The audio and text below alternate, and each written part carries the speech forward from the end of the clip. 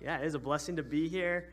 I love visiting other churches. This is not my church home, but I just love just seeing the body of Christ together.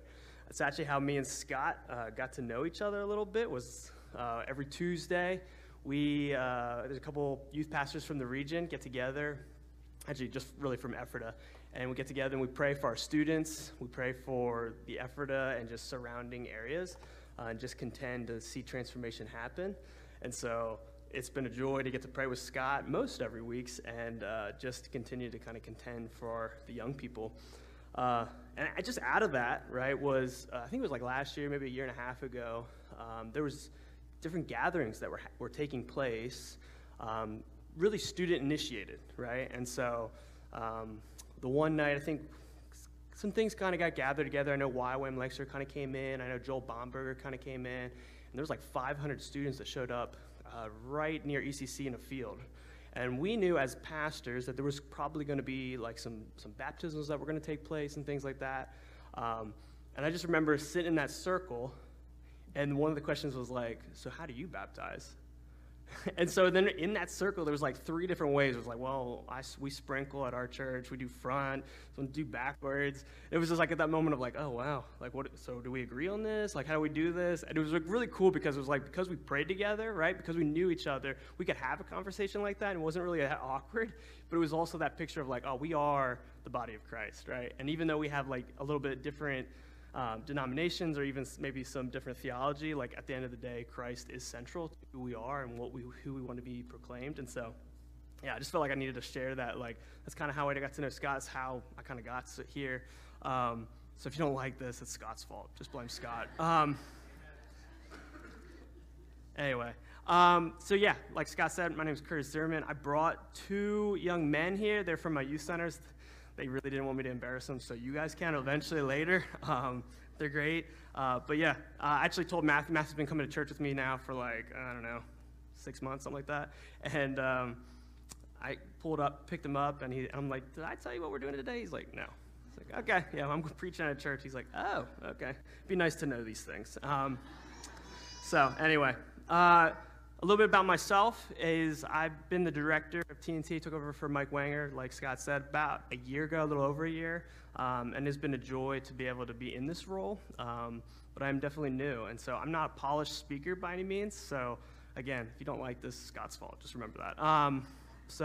I live in Lidditz with my wife named Faith, and we have 2 young boys, a 3-year-old and a 2-year-old. So not only can pray for the sermon, but pray for my wife as she's taking care of those 2 guys, which has been a lot, but we love it. We absolutely love it. So anyway, all that being said, let's dive into it. I would love that. God, thank you so very much for this opportunity to come together as the body of Christ. We want to honor you in all that we do. We want your name proclaimed. We want your name just glorified in this time. So, Lord, as we open up your word, as we just have community together, pray, Lord, that you would get the glory, that you would be, just be everything. So, Lord, we just want to honor you today. So thank you, Lord, for this time to gather and worship, and just pray a blessing on your name. In Jesus' name, amen. So this sermon might be a little different. When I was talking to Scott a couple weeks ago, we were trying to figure out, like, okay, like, what are you thinking? And it was Youth Sunday, so it was like, oh, that's cool. Like, I'm all about it. But as we were talking, we were just like, maybe we should, like, really, I want to just, like, share some stories. So instead of doing, like, taking a passage of Scripture and really, like, deep dive, now we will be opening up the Word, but, like, instead of, like, we're going to, like, really dissect a passage, I just felt like, hey, what if we just share some story of what God's doing in our region? What's God doing among the young people, and what kind of I get to see on a regular basis, but then also I'm hoping this is both an encouragement and a sense of empowerment to, like, hey, like, youth are to be celebrated, and, like, I really believe that, like, God uses young people, and so yeah. So again, I just kind of want to say, I love the next generation. Like, I'm, like, big and really passionate about it. And some of you are probably thinking, like, yeah, that's your job, so you kind of have to be. It's like, yeah, you're right. I guess that is somewhat true. But when I read Scripture, it's just so evident how often he uses young people. So some of my heroes from the Bible, right, are like someone like Samuel. When Samuel is first called, pretty young. David, when he's first called, very young. Daniel, Shadrach, Meshach, and Abednego, when they were first like put into slavery, they probably in the teenage years, right? Esther, when she is called to go before the king, probably in her teenage years. And then when we get into the New Testament, we look at Mary and even the 12 disciples. Again, all probably like in their teenage years. And so I remember as a teenager reading through this stuff, and I'm just like, I just always pictured old people, right? I just always like, these are older people that God called them. And it's like, man, God really, once I kind of studied it more and kind of got like different, it's like, man, these are really probably anywhere from young as like 11, 12 years old, all the way up to like maybe like early 20s. Like that's when God is like first calling some of these heroes. And it's just amazing. It's like, oh, wow. Like now God does use older people too. I think Noah was like 500 when he started building the boat. So like he uses everybody, right? Like, which is good. But there is something I feel like on God's heart that's like, oh, he does use young people. And so because of that, it's like, I just get excited about that. And I think it's just, yeah. At the end of the day, it's like, oh, that is like something to be celebrated. So yeah, like I lead a ministry called TNT. We work in schools, on campus.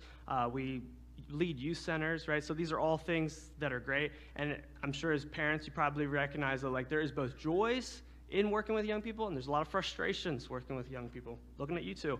And so it's like, oh, you get to see both of it, right? And then it's like, as they try to figure out what life is, and then as we try to look at like, okay, where's our role? What is our responsibility, right? And so like the title of this sermon is like our role in the next generation, right? So I just feel like, what is that?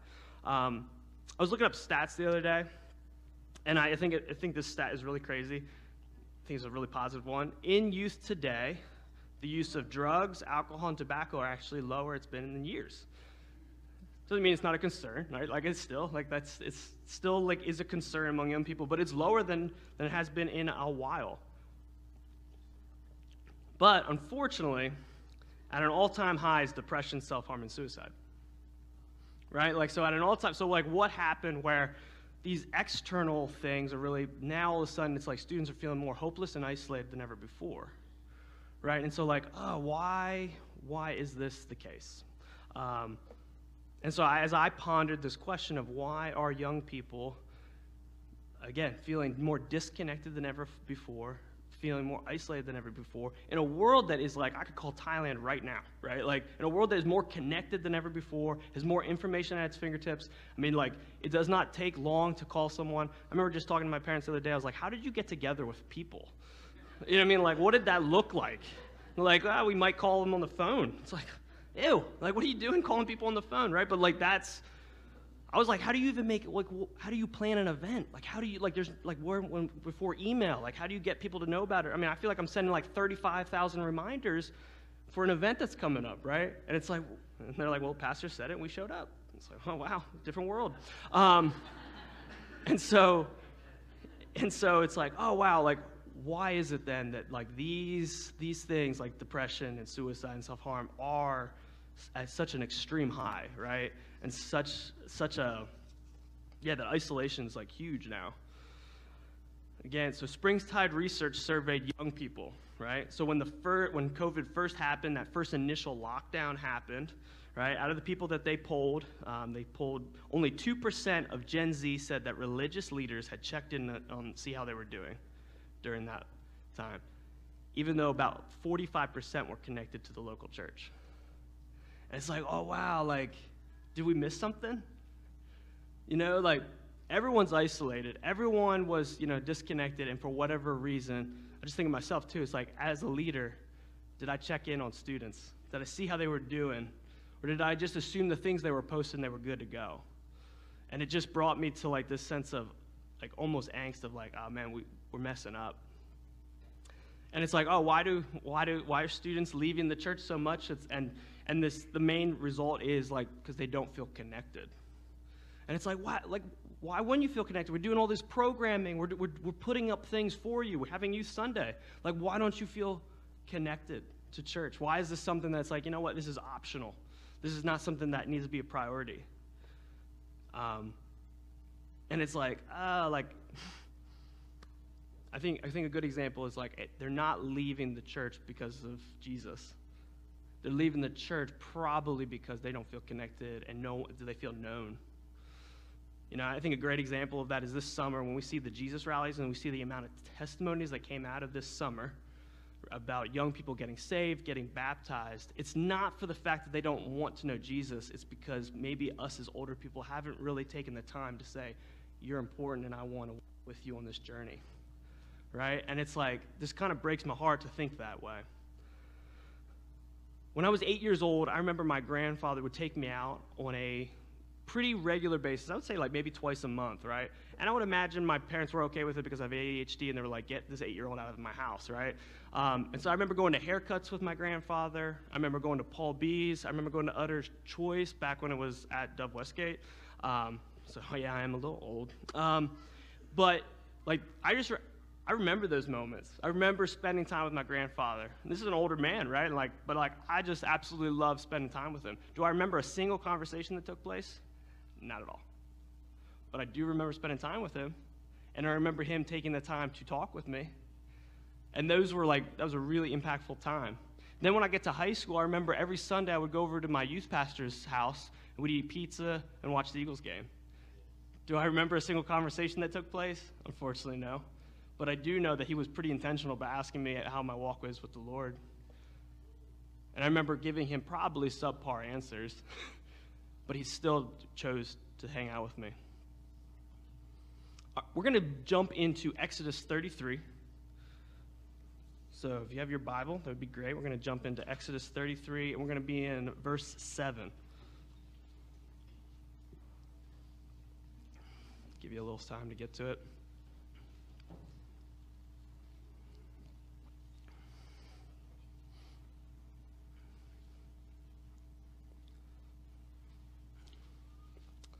All right.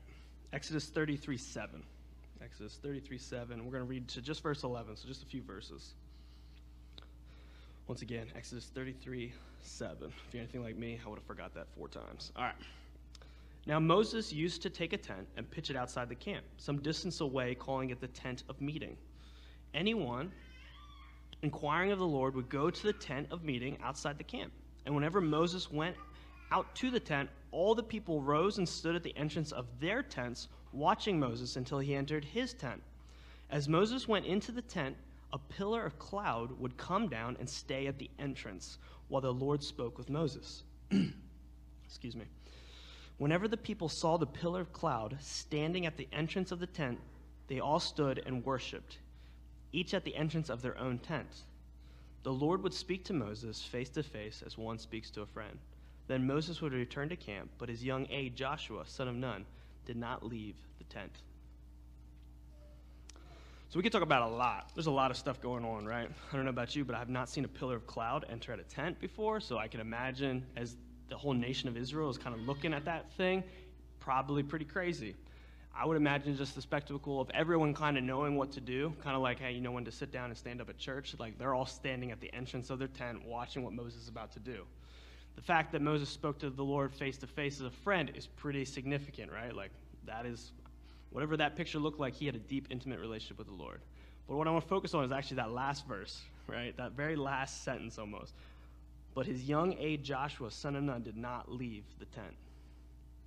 If you know anything about the story of Joshua and what Joshua eventually does, he eventually, after Moses is no longer allowed to lead the nation of Israel, Joshua then takes over. It's the same Joshua that takes over, walks around Jericho 7 times or whatever, and the walls come down.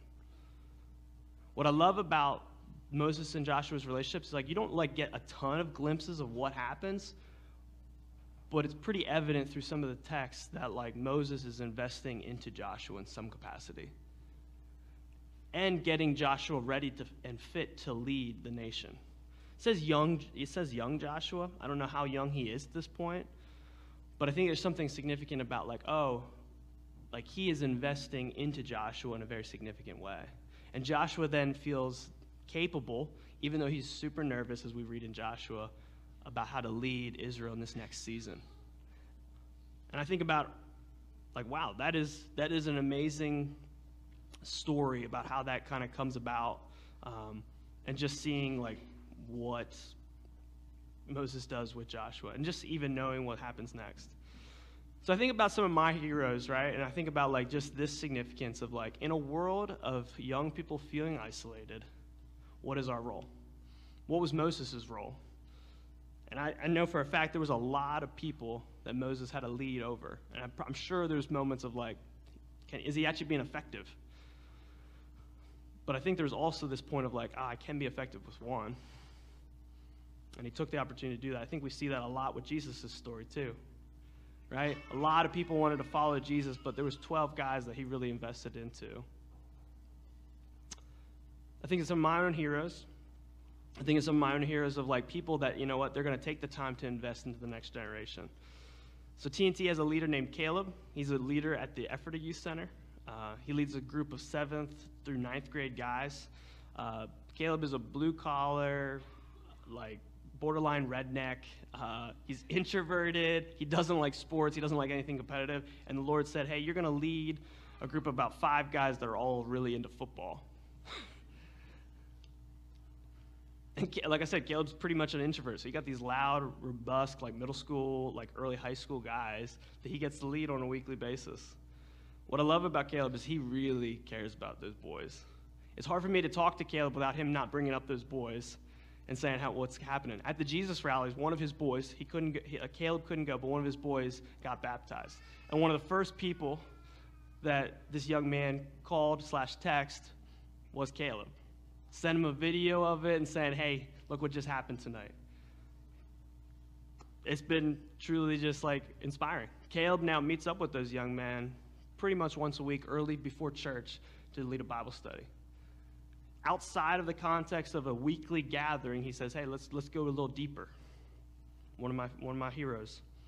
This summer, we had 3 volunteers at TNT get married. At each one of those weddings, they had the volunteer had their small group come to the actual wedding, right? One of the greatest days of their life, those volunteers said, you know what, we're going to make space for some of these students that we invest into on a weekly basis.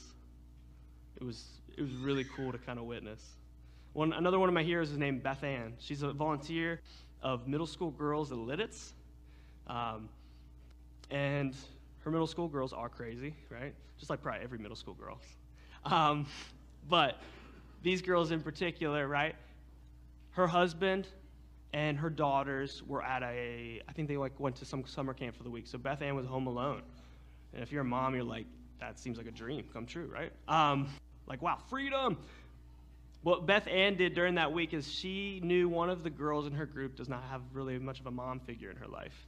She stays with this young girl named Anaya, stays with her grandparents pretty much all year round. Every once in a while, we'll see her mom. And Beth Ann called her grandma up and said, hey, I have the day free. Can I kind of take Anaya? And so they went around and they went shopping. They did all kinds of sorts of things. And I know for a fact that Anaya really appreciated that. Right? Took the time to say, you know what? You're important to me. The title of this sermon, like I said before, is what is our role in the next generation? And I just think of some of those people, those leaders that just said, you know what? They're going to step into it in a world that, again, feels like we are connected more than ever before. Do we have to be personal? And I would argue that there's no other thing that is more important right now. Students are looking for someone to say, do you know who I am? Can I trust you? Can I communicate with you? And so these leaders are saying, you know what, we're going to do that. The crazy part is I don't think these leaders do anything crazy and dynamic, right? I don't think these leaders are the ones that are like up here on a Sunday morning speaking. I know most of these leaders are actually probably more introverted than anything else, right? And the fact that they said, you know what, I'm going to take these young people and I'm going to invest into them is a pretty big deal. One of my heroes is also Kaylin. Kaylin was at the time, she was a junior in high school. And we challenged Kaylin. I was like, hey, Kaylin, like you're a leader of the Bible study, you're a leader in your youth group.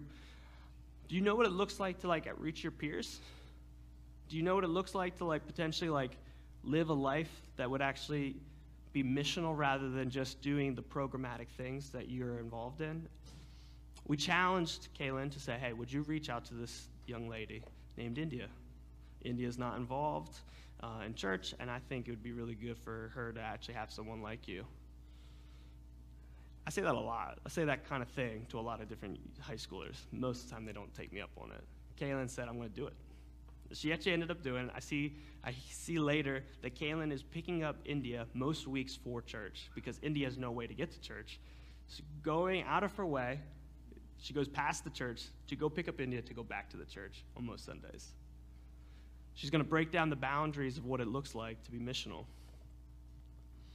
So it's like, okay, where's our responsibility?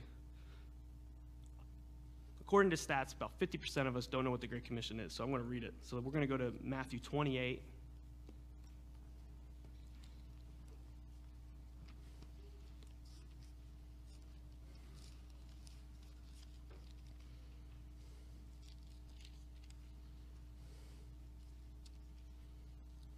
Matthew 28, verse 6, we're going to start in 16 and finish up the chapter.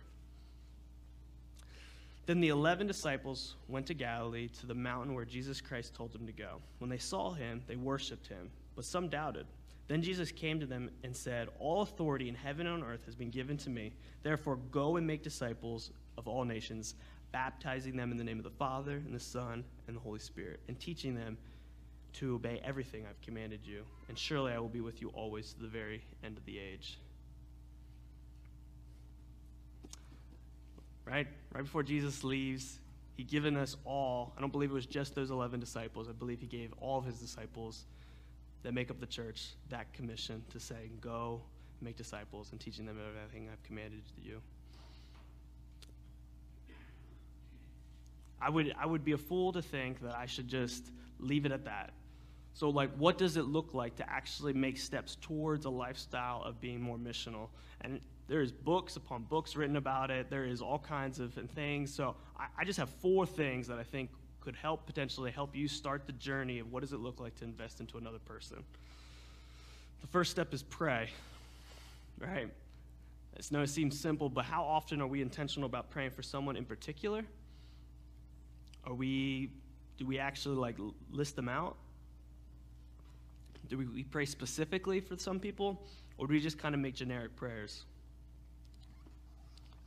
I have somewhere in here. Here it is. This is my little prayer card. I have 5 names written on it, all students, because I know if I don't have something like this, I'm probably not going to pray for you. It's unfortunate, but that's just sometimes the reality. Is there 5 people in your life that you're like, you know what, maybe I need to start investing into them? Well, the best way to do that is to write down their names and begin to pray for them on a daily basis. And second piece so his first is prayer, the second one is to be intentional. These things don't just happen. I know my sinful nature is I'm way more inclined to just sit on the couch, right? I'm way more inclined just to watch Netflix. Like, those are just things that come easy. I don't have to work for that. What doesn't come easy all the time for me is to be intentional with the relationships that I have already. And so what does it look like to be intentional, right? I think if you would talk to your pastors like Mel or Bruce or Mickey or Scott, I'm sure they could say, hey, we have a lot of people that probably could use someone like you to invest into them, right? So what does it look like for you to be intentional with that? I think it starts with prayer, but then I think there's an intentionality piece that needs to happen for you to take a step forward. Third piece, once you start talking with somebody, I think it's to be humble and to understand that it's probably better to ask more questions than to just talk and say you know all the answers. Young people are probably overdone with us talking to them rather than being with them, right? What if we asked more questions and asked how they were doing? Maybe some of these isolation things and depression would actually be a little less because we're actually asking them how they're doing. I think the fourth piece, right? So we got pray, be intentional, be humble. The fourth piece would be invest. And I'm not just talking about money, although I am talking about money. I'm talking about time, right? Again, similar to the intentional piece, there is an investment that needs to take place. It's going to probably mean sacrifices in some area, right? But if there's no greater commission than this, right, in God's word and making sure people hear about this, then I can't think of anything else that would be worth doing. In my opinion, it's like, I'd sacrifice my job, I'd sacrifice money, it doesn't matter in order for young people to get this message. To think that I still talk with young people that don't know the Christmas story is kind of crazy to me in this area. But I just had a conversation not too long ago. He's never heard the Christmas story. Wow. It takes an intentional person to invest into someone like that, to actually tell them everything I've commanded you, right? So what does that look like in your life? I also am talking about money, though. I think there is like other areas that we can give. Right? I think about what YWAM Lancaster is doing right now in the region and really having a heart for young people. Like, I think there is a sense of, like, we need to invest into that. I think about ministries right here in this area, like the Bridge Youth Center and Crossfire, that are working with young people on a regular basis. I think they need investment in finances as well to continue to do the work. I think even just here at your local church, as we invest into our own congregation, it's like, what does it look like to say, you know what, I'm going to put aside finances to say I want to see more resources going to the next generation.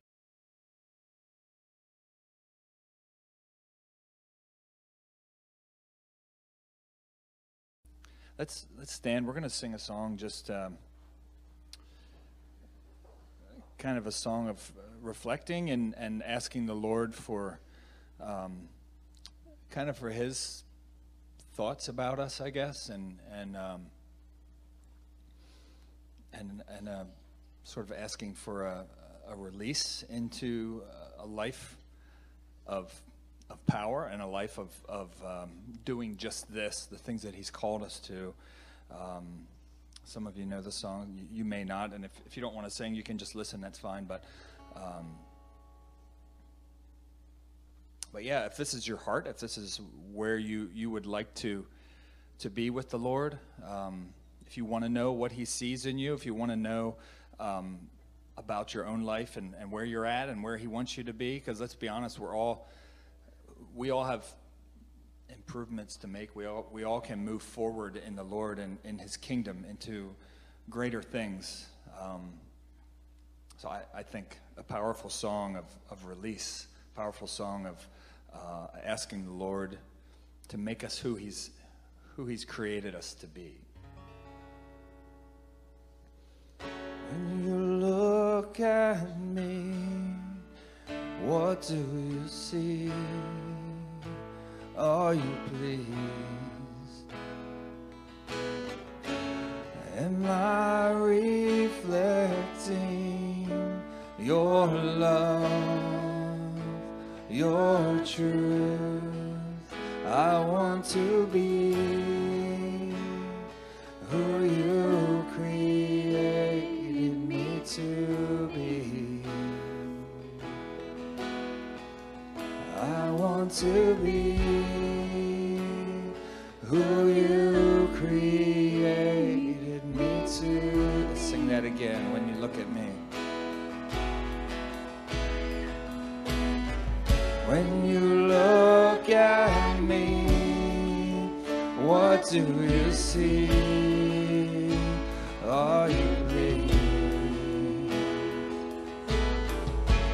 Am I reflecting your love, your truth? I want to be who you created me to be. I want to be who you created me to be.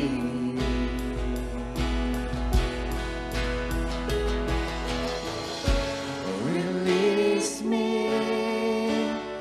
free me, Lord.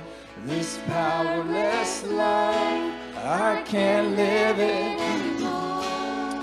Fill me, fulfill in me, promise of your word you've spoken to me.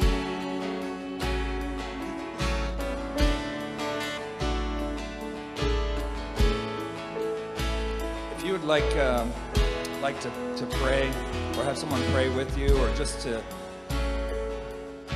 I don't know, something stirred in your heart today and you wanna nail it down, you want to put a stake in the ground today and say something's going to be different, I would encourage you just to come up here, and we'll have some brothers and sisters come pray with you, or whatever it might be. But I want to open that up for anybody who's just feeling like they need more than just to stand and sing this song. Feel free to come on up.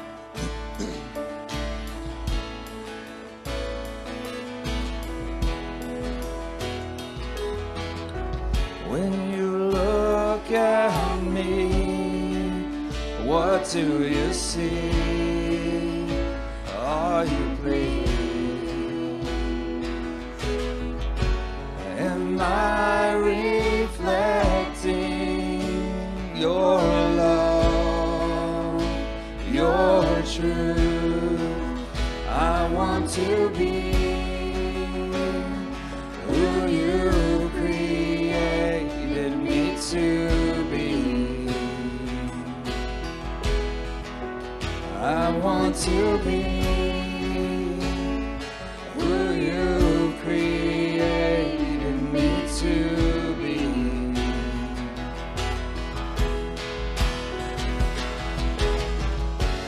Release me, free me, Lord. This powerless life, I can't live it anymore. Fill me, fulfill in me the promise of your word. You've spoken to me. Release me, free me, Lord.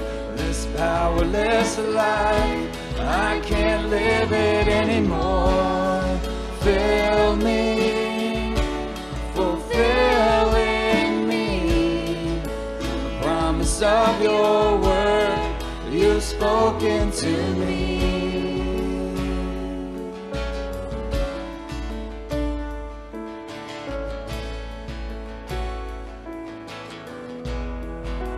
I want to be who you created me to be. I want to be who you created me to be.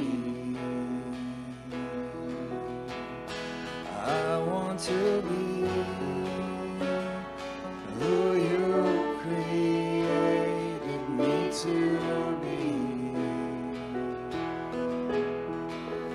I want to be who you created me to be.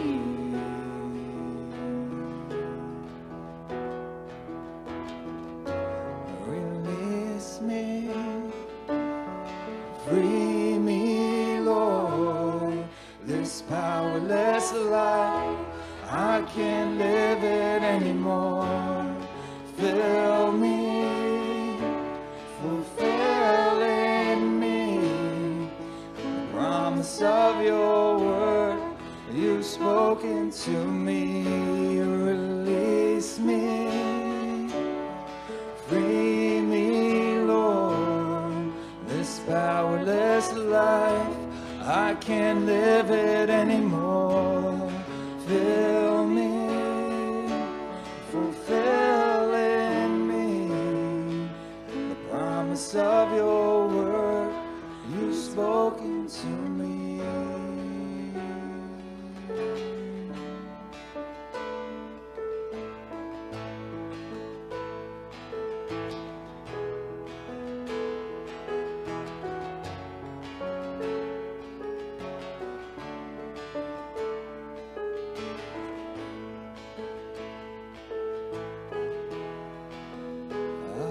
To be who you created me to be. I want to be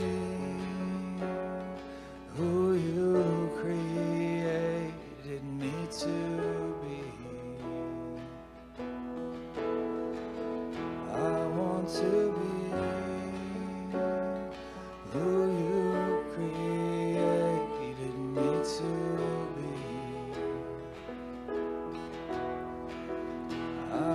to be who you created me to be.